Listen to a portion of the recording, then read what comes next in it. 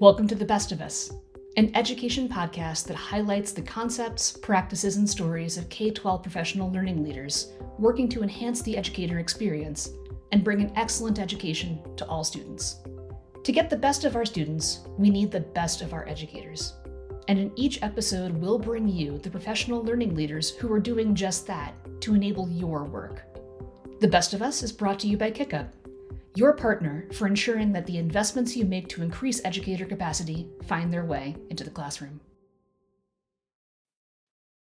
Hi, I'm Jeremy Rogoff, co-founder and CEO of KickUp and the host of the Best of Us podcast. In this episode, I sat down with professional learning expert Jim Knight. We talked about the challenges faced by instructional coaches and educators today, the concept of task conflict versus personal conflict, and the greatest opportunities facing professional learning leaders. What I admire about Jim is his ability to capture the essence of what it means to be an instructional coach, while also bringing practical tips that coaches, teachers, and leaders can use in their schools tomorrow. Jim is a founding senior partner of the Instructional Coaching Group and a research associate at the University of Kansas Center for Research on Learning. He spent more than 2 decades studying professional learning, effective teaching, and instructional coaching. I hope you enjoy our conversation. Jim Knight, welcome to the Best of Us. Great to be here. I always enjoy our conversations, so I'm looking forward to this one. So am I. Thanks, Jim. Well, I wanted to start really high level, right? We're in the early innings of the 2022-23 school year.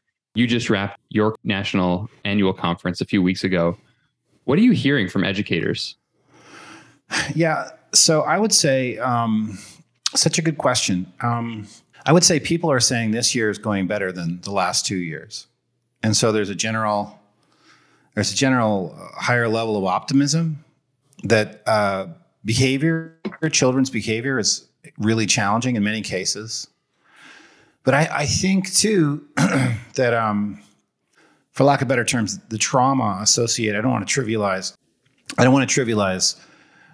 trauma, but I really feel it's kind of like that. I think everybody has a little bit of residual negative emotional energy having gone through COVID, and everybody's negative emotional energy is affecting everybody else. And I feel like people are kind of at the end of their rope emotionally, and so there's cause for hope, but there's also this sense that, yeah, I have hope, but let's get it going. So it's a different, and I think the trouble with this is just my take on it. It's not a scientific thing at all, but the trouble is you take it personally. You don't treat people as well as you ordinarily do because you're affected by all these other people around you who are also at the end of their rope. And so there's all this kind of, you're being pulverized by people doing their best, but kind of struggling, giving what they're dealing with. And some of them have to deal with really difficult things. And so I think there's a kind of not to mention the polarization in the world right now and all those things. So there's a sense in which people are resilient. They're picking it up. We're going to move forward, but they're emotionally weary too. That's the way I would kind of put it. Mm. And kind of sounds like layers of trauma that educators have to deal with for themselves, for their colleagues, for their students, their families. What does that mean for an instructional coach and how their role shifts? Because I know that is obviously the focal point of your work, and you are an instructional coach. You've been around instructional coaches this year and in prior years. What does their role look like now? Well, I'm doing this study now where I have coaches around the world. There's one in Germany, one in Bangkok, and one in Abu Dhabi, and then 3 in the United States. And they send me little updates every day on what they're doing. And I can't shadow a coach every day, but I wanted to see what coaches are doing.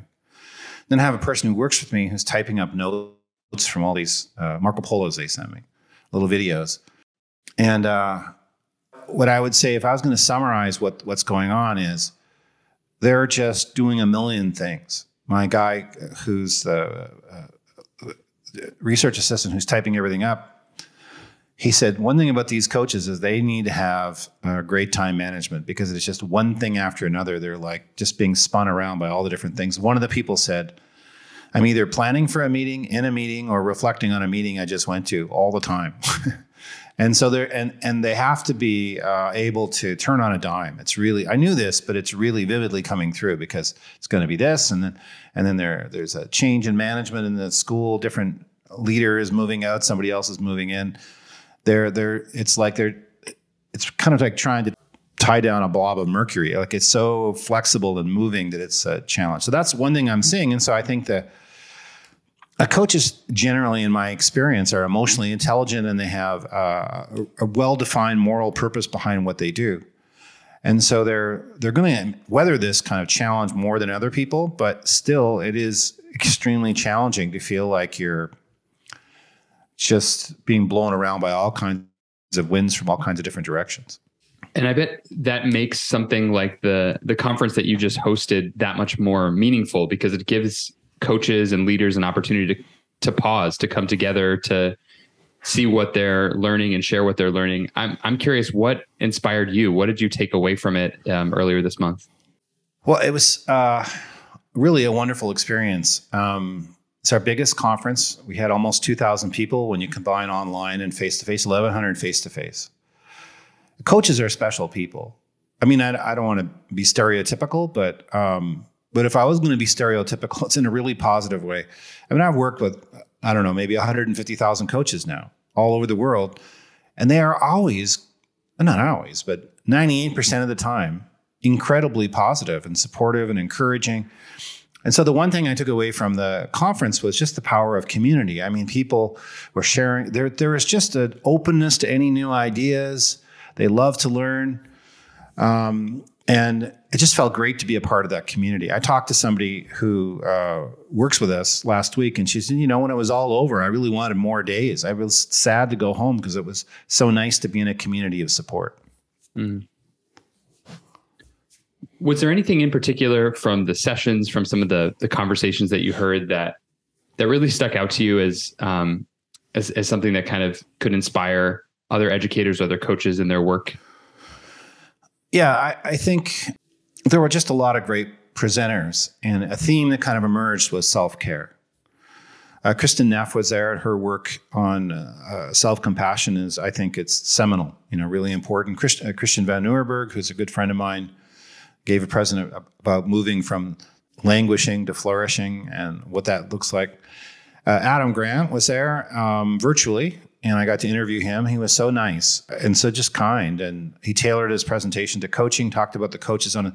But he had a concept that stuck with me, two that are kind of interrelated. And one of them is to distinguish between task conflict and personal conflict. And he said, often we get in trouble because we make a task conflict become a personal conflict. And once it becomes a personal conflict, you can't really talk about it.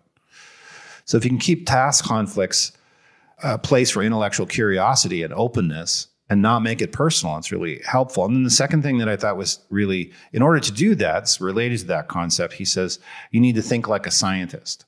Don't take things personally, just be like, I'm experimenting with this. Let's see what I can do with this. And those two ideas I thought were really helpful, especially in these kind of turbulent times. Let's not let a task become a personal conflict, and let's address this like scientists, where a scientist steps back with a certain degree of detachment from the situation, with a heavy focus on doing what's right, what evidence is showing is what's right. So those are, there are many, many things. Probably the biggest thing was there's just something about a room full of people doing the same thing, this sort of emotional unity, and it was great to be a part of it. Yeah. It's so cool to hear somebody from another field like Adam Grant come in and be able to apply something that is cross-disciplinary to the life and the work of an instructional coach, and that idea of task conflict versus interpersonal conflict. I imagine that can show up in the relationship between a teacher and a coach. I'm curious, where do you see that being applied in the classroom or in the relationship between a coach and a teacher? Well, I think you can see it in all kinds of ways. By the way, it's always our goal to have a person who's not necessarily a coach person. And then so next year, Sarah Lewis from Harvard, who is going to be fantastic. She's kind of our non-coaching person. Michael Bungay-Stanier is going to be our coaching person. But I think in terms of task conflict, personal conflict, let's just say you go work with a teacher, and the teacher's like negative towards you. I got more important things to do than sit down and talk to you. I've got to do my job. It's nice you have that job where you don't have to do grading, but I don't have time. And they're negative, and it feels like it is personal. They direct it towards you. Well, you could take it personally, and you could be kind of worn down, and you could actually be kind of resentful. Or you could say, oh, that's curious. I wonder why she feels that way. I wonder where it's coming from. I wonder if there's some need that's unmet, and sort of analyze it in it. And we believe strongly that to be successful, the focus has to be on benevolence and not on yourself. Once it becomes personal, then it's no longer going to be a productive conversation. So if self-interest is what's driving your conversation, nobody's going to want to hear it. It's got to be, and in schools, it's clear. It's what's best for kids. That's the higher order. So that's not used as a rhetorical trick to shut people down, but it's a genuine desire. How can we better help kids? And you keep that principle front and center.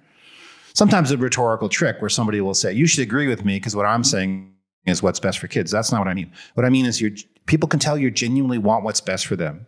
And because of the higher purpose of education, I think that gives you a chance to think like a scientist and not get drawn into personal stuff. Let's focus on the task. What's a better way of reaching these students? And I think it also goes the other way. I think if I'm being coached, I need to learn that all feedback is useful. Doesn't mean it's all correct, but it's all helpful. And so I can learn from the feedback, and I can separate it from being personal to being a task conflict, or focus on being a scientist rather than being ticked off, Yeah, it's such a great reminder for a coach just starting their day, for having a conversation with the teacher and thinking about what is the end goal here. It is for the student. It's not about us necessarily, and what we think is right. And all feedback is good feedback because it's more data for us to learn from. Right. I want to switch gears a little bit. I know you recently developed a new resource called Radical Learners. What is it? Why did you decide to create it? Tell us a little bit more about it. So our company is, the mission of our company is, it sounds like a cliche, but it's not a cliche to me. I may be the only one it's not, but I think our team has really embraced it, actually. And the mission is excellent instruction every day in every class for every student everywhere. So we're always trying to figure out how can we intervene in a way that is going to move things forward for children, and we do that through hopefully what feels like, because our intent is real respectful interaction with teachers. We don't think you can have the schools you want unless you have teachers treated like the professionals they are. And so we manifest that in everything we want to do, but we're trying to figure out how can we create something that's more accessible? Like if I'm a coach in an independent school in Thailand, nobody's going to bring me, we're not going to have somebody come, but I want to really learn about how to be a coach or communication or how to give presentations. Where do I go? And so we set up this thing. It's really inexpensive, but the cost of 2 or 3 books, and you own it for life, and you can keep going back to the course over and over again. We have one for the first 90 days of coaching. We want it to be kind of like, that program Masterclass, but like Masterclass for teachers. Mm-hmm. So we'll see. It's kind of an experiment to see, but we feel, COVID got us all on Zoom, and now people kind of sick of Zoom, but I wanted to figure out, is there some way we can do asynchronous? And there are lots of other examples in other fields where asynchronous learning is really helpful, like for photographers, for example. So that's the idea. Can we make the learning more accessible and reach more people? And, it's just like trying a different thing. So you might do a conference, but you might do a workshop, but it's just another way of spreading the word, And we're kind of growing it, so there's more people going to be presenting. And over time, we have a great way I think it's going to work. We're going to, every year we should be having somewhere between 5 and 10 more courses, and people can come and they can buy a course, and that's what the plan is. Mm. One of the things I love about it is that it connects content and community. I'd love to hear you talk a little bit more about your vision behind how you can continue building that community through Radical Learners and something that might not be as connected as an in-person conference, but something that can still have an impact on, your own learning community. I would say that's one of the things, Jeremy, that I've learned the most in the last year is the power of a small group of people working together on things. We did a study last year on creating a writing playbook for middle school teachers, and we brought together these English teachers and we worked together, and it was just so it was like learning on steroids and positive. And it was just such a great thing. And I did a similar thing around some communication habits where we had focus groups. So so in the Radical Learners, there's a opportunity for people to share ideas through a sort of online community, but with people who work with us in various ways.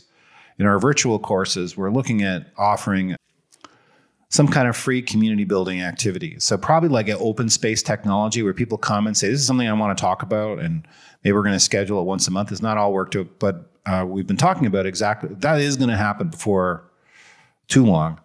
And just to set it up that people have each other to share ideas with and learn from and support each other. You know, I think the beauty of the virtual world is, I mean, I had a thing the other day. So one of the people in our project, he's a coach in Bangkok. And he was having a presentation, a keynote from England from a fellow named Tom Sherrington, who wrote a book called, I think it's Instructional Coaching Walkthroughs. And which isn't about walkthroughs. It's a walkthrough is a name for like a sort of a one-page document. It's not about going in and doing walkthroughs. And that week, I happened to be talking to Tom about coming to our TLC conference next year. And so I was having a conversation with Tom, who's in England. I was in Kansas. Mark was in Bangkok. Tom was presenting to Mark in Bangkok. Then I saw on Twitter pictures of the people in Bangkok watching Tom's presentation, whom I talked to the day before while he was just getting ready to give the presentation.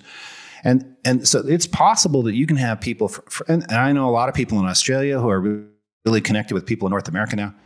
And so we're at this point where there's the opportunity for incredible growth, I think, through community. And so we're going to try to experiment with different ways of making it grow organically. There's a structure to it. The open space technology will be our structure, but it'll be a chance for people to join however they want to join. And it's awesome. Not meant to be. It's not a revenue builder. It's just we're trying to structure the chance for people to communicate. So it's not a thing for sale. I think one of the things that really has drawn me to your work over the past few years is that you do work with coaches from across the world.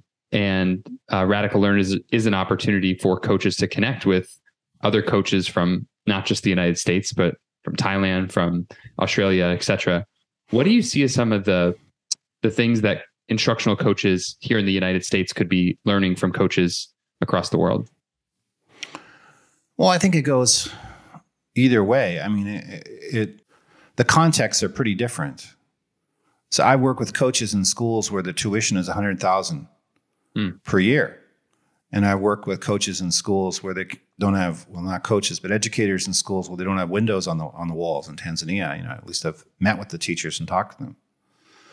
So, but I would say there's a theme that runs through it, which is that when people honor the autonomy of the people with whom they work, and when they believe in those people, when they have faith in them, good things happen.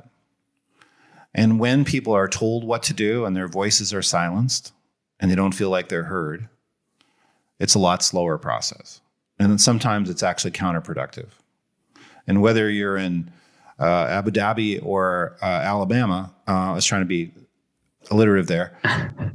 If you feel respected and you feel the other person thinks you're a good person and that you're competent in what you do, and you feel a sense of connection, then good things will happen. But if you feel rejected and your voice doesn't matter and you don't have any control, well, then it's a whole different story. So I think that's a common theme across all settings. I mean, it's just so different and I think I would say the learning is going to be more specific. So what's the playbook for writing?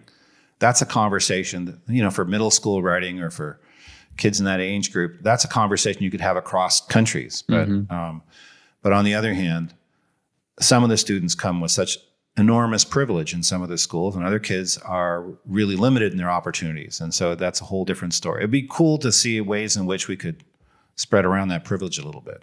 Mm-hmm. And I imagine this community that's being developed through Radical Learners is going to develop kind of organic topics that we'll all learn from and see how educators kind of connect across those differences. That'd be great. That's a great goal. Yeah. So stepping back, we started this conversation, really talking about what you're seeing from educators, from coaches. And a big theme that we want to convey in this podcast is that, professional learning, coaching, it really can work. It can improve teaching. It can improve student outcomes. And it's happening across the country in classrooms and schools across the country.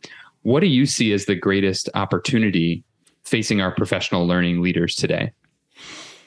So, Jeremy, are you old enough to remember when there wasn't the internet, or have you always had the internet?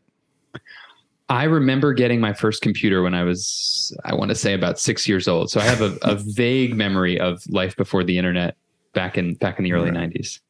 LBTI, life before what? LBTI, life before the internet. So when I first got on, it was Netscape. So it would have been 1993, 1992. This friend of mine, Joe Fisher, he showed me, he says, let me show you how this internet thing works. He showed me Netscape. And I couldn't believe it. I thought, God, this is so awesome. And then I wanted to show other people. And then I remember I showed this guy in Canada, because I worked sometimes in Canada, sometimes in Kansas, and Phil Shalm. I said, Phil, look at this Netscape thing. And the next day, Phil comes, his eyes are like wide open. Oh, I couldn't believe that Netscape. And then we had a conference, and he says, Jim just showed me how to use the Netscape. How awesome that is. And I'll never forget how it felt to be able to do more. It was a palpable, concrete example of the joy of learning. And I learned it, and then I wanted to show somebody else. And then, in really amazing ways, the world opens up on the internet. It's got its downside too, but you can do so much. And I think that we are wired to respond to things like that, learning opportunities. We want to be able to do more. We want to be able to re-perceive the world. We want to be able to do things we couldn't do before. And which is what the fifth discipline that we talked about before by Peter Senge, that's what that book's all about. And so to me, what gives me hope is if we can structure situations where people can genuinely learn, it's going to be awesome. And when teachers are learning, kids will be learning. And so at the heart of all this work of being, because an instructional coach, the air they breathe is learning. And so for them to be able to work with other people and just feel that kind of excitement of, look at how cool this is. Not like you're not doing a good job, let me fix you, but rather the total opposite. Look at this cool thing, what it can do. Here, you want to try this one? And then there's this mutual respect and growth, and it's driven by the concerns of the teacher. And then kids get swept up in that whole thing of, wow, look at this cool thing. I couldn't read. Now I can read. Look at this. I can have a world open to me. So that's what excites me. And that's what I think gives me hope, is that, we're seeing it everywhere. We have all kinds of examples of growth and development and learning when people are in a situation that's structured to promote learning as opposed to promote control. It sounds like almost the opportunity that you see for professional learning leaders is to revisit the environment that they're creating for their educators to learn, and maybe to take a step back from things like accountability and compliance and revisit, why we're all here serving students, why learning is so exciting, and how to inject that type of culture into the professional learning culture that they're trying to build in their schools and districts. Yeah, I'd say one of our big themes is that change happens from the inside out, not from the outside in. And the dominant model of professional development is that it's outside in. We're going to bring in some expert. He's going to tell you what to do, and then you should do it. But nobody really wants to do it because it's not that they're opposed to it. Maybe it sounds like a good idea. They start to forget it pretty quickly. But if you start with, what's the change I want to see in my kids that I'm not seeing, and how can you help me do it, and what strategies would help me do it? And it focuses on the thing the teacher thinks about when they wake up in the middle of the night, as opposed to something that's been slammed down their throats, so to speak. Then you got a chance. And then you got a chance and then as people get more empowered and stronger in terms of what they do, they have more skills and they can share it with other people. And there's this sense of growth and development. It's pretty cool. But we would say when change happens from the out, some things have to happen. I mean, it's not everything's up for grabs, but when professional learning is driven by the needs of the teacher and what they see as the needs of the students, when it starts with the student, then it's a whole different story. And it just goes back to the theme of respecting the educator, right? And respecting what what they see as the need, as opposed to kind of dictating it from on high. I love the concept of change happening from the inside out. So as we close today, what's one book or resource that you're reading or listening to? So I was thinking about this question, and I'm going to share a book that I really liked. I read it a couple months ago, but it's Nancy Klein's book, The Promise That Changes Everything. And her core idea is essentially, it's a whole book about not interrupting other people. And there's a conversational framework she has that I think is really powerful. But the biggest point of the book, she's a beautiful writer too, from my perspective at any rate. And the whole idea of that book is to address the issues in the world, we need better thinking. But if we interrupt other people, we're not going to get that kind of thinking. So we need to find a way to, do what Susan Scott says, respect the sweet purity of silence. And so that's a book that I'd recommend right now. That's great. Jim, this has been so much fun. It's always a pleasure talking to you. And I always learn so much and I leave inspired, and I hope others will too. Where can educators, non-educators, where can they find you? Okay, well, I've got about 3 suggestions here. So first off, Radical Learners. I think it's radicallearners.org or radicallearners.com. I'm not sure. Probably it might be .com. Radicallearners.com is where those. If you Google it, it will come up. Right. Radical Learners. Right. That's one place. And then there's just started a podcast. The first 3 podcasts are Michael Bungay Stanier, Christian Van Urberg, Zaretta Hammond. I think the next one's Dan Pink, actually. And it's you just type in Coaching Conversations and Jim Knight in your podcast tool. It's on Spotify and it's on iTunes. And then our main go-to resource is instructionalcoaching.com. If you click on the resources section there are over 300 free resources you can download, videos, checklists, forms, tools. There's a little thing that says resources inside the resources. And it's kind of like a junk drawer filled with coaching tools, but there's a search engine. And so you can type in, I need a checklist for this, and up you'll be able to find tons and tons of stuff in there. That's great. Jim Knight, thank you so much for joining us on the Best of Us podcast. It's my pleasure, Jeremy. It's always a pleasure. I'm gonna have to get you on mine since I have one now too. So we'll have to do it equally. That's the only way to go. Can't wait. Thanks, okay. Jim. Take care. Thanks for listening to The Best of Us. If you liked our show, please be sure to join the KickUp PLC at kickup.co/PLC, where you'll find all the episodes of our podcast and other resources to help educators maximize the impact of their professional learning program.